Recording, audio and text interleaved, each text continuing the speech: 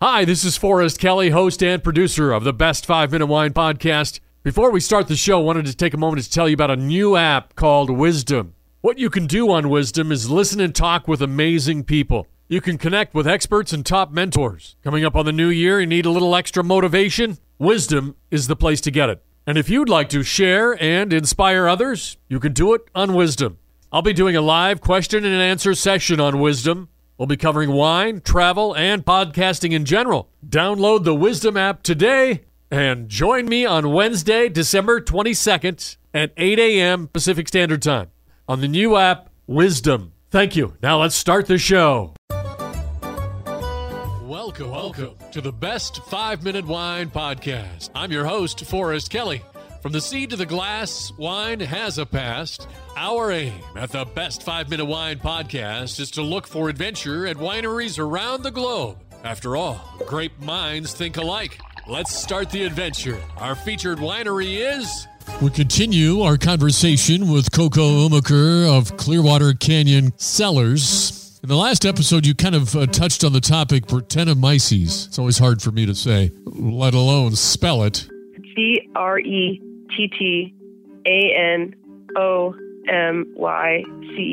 I believe. I've never been good at spelling orally because it is so difficult to say and remember. In the industry, a lot of times people refer to it as Brett, B-R-E-T-T, and a Brett wine. But in looking it up, it comes from the Greek term for British fungus. You can see when you tell people, how the process works at a molecular level, you can kind of see their eyes glass over, right? Oh my gosh, I'm getting a chemical lesson here. But for you, that's where the joy is, right? Oh my God, yeah. I was thinking yesterday, actually, how just obsessed Carl and I both are with the continual learning and crafting of wine from the grape to the bottle. This has been a crazy summer, and we may only have like a week to carve off, or maybe not even a full week. We might have like a weekend to carve off for somewhat of a vacation. And we're actually talking about going to a different wine area and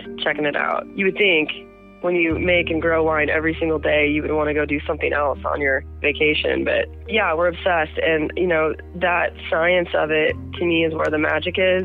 The most interesting manipulations, if you want to say, that you can do in a wine as a winemaker to make different flavors really pop, to accentuate certain characteristics, seemingly simple. Timing of adding oxygen, timing on lees and how you manipulate that lees. So lees is like all the yeast and little bits of skins and grape seed that settle at the bottom of the barrel. You put that grape must. When you're done fermenting through primary fermentation, you put that grape must in a press and you press it off, and people either go to a tank or a barrel. I usually go to a barrel. The press removes the majority of the skins and seeds, but not all of it. There's always little bits that get through the yeast, and a lot of times you continue fermenting in the barrel for a while through malolactic fermentation and things like that. So when all of that is said and done, it settles to the bottom of the barrel in this delicious mud. It's kind of a red color usually because it takes on some of the wine color and yeast and bacteria and little bits of skins and seeds, and how you handle that lees as a winemaker is a big deal. Okay, as we jump back for just a second in the time frame, was there a point, because you're so young and you're starting out with this ambitious goal, was there a point when you said, wow, kind of an epiphany, and said, we can make this work? Yeah, that's funny. Nobody's really asked me that question before. My family's been here since 1916, and I'm the fourth generation. 1916? 1916, yeah. Wow, okay. So we're an Idaho Century farm. Sometimes people ask me why the farm's lasted, and I believe it's because we've all been long-lived. My great-grandparents started it. Grandma Irene ended up having to run the farm on her own. Actually, my great-grandfather died, but my great-grandmother Irene lived to be 93, and she passed the baton to my grandfather, who lived to be 96, and then he was the one that Carl and I discussed this next generation with him about, like the next 100 years, Grandpa, like, what does it look like for us? And when we came to him, and my mom too, so my mom is still living, and so Grandpa and my mom really kind of handed the baton to my husband and I. But when we asked them if we could plant that quarter acre, I think most of Lewiston probably thought we were kind of crazy.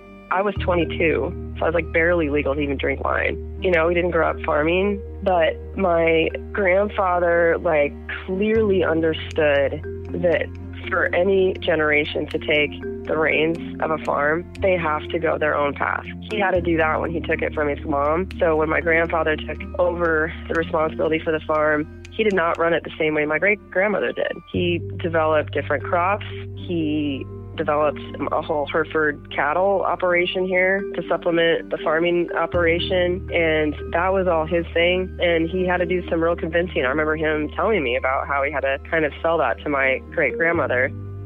So when we came to him and we were really excited about farming but wanted to do this different thing, he probably was the most supportive of anyone because he knew how that was. I mean, he knew that that was the reality, and so he was amazing. And we planted those first vines, that 1/4 acre. And the major epiphany, I think, when we knew we could make a go of it was when we harvested the first fruit from that 1/4 acre, when we harvested Merlot, had that in barrel, and then bottled that. And it was delicious. We were like, holy cow. We did this. Oh, my God, yeah. I mean, it was like, I mean, and Carl and I, we may have been young, but we knew good wine. And I think that's the key to being a great winemaker is it's like a skill. It's like being a good basketball player. You got to have game, right? And you got to have a great palate, and you have to know the difference between good wine, great wine, and bad wine. And we do have that, I will say. We know the difference. And even then, when we were so young, and when we drank that wine the first time, and, really right after harvest, sipping on that wine, as it aged in barrel, I was like, holy cow, this is going to be huge. It was right about then that Carl and I decided to try to make an AVA out of this, which took a million years, but finally got done.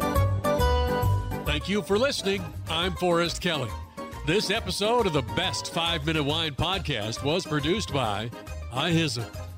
If you like the show, please tell your friends and pets and subscribe.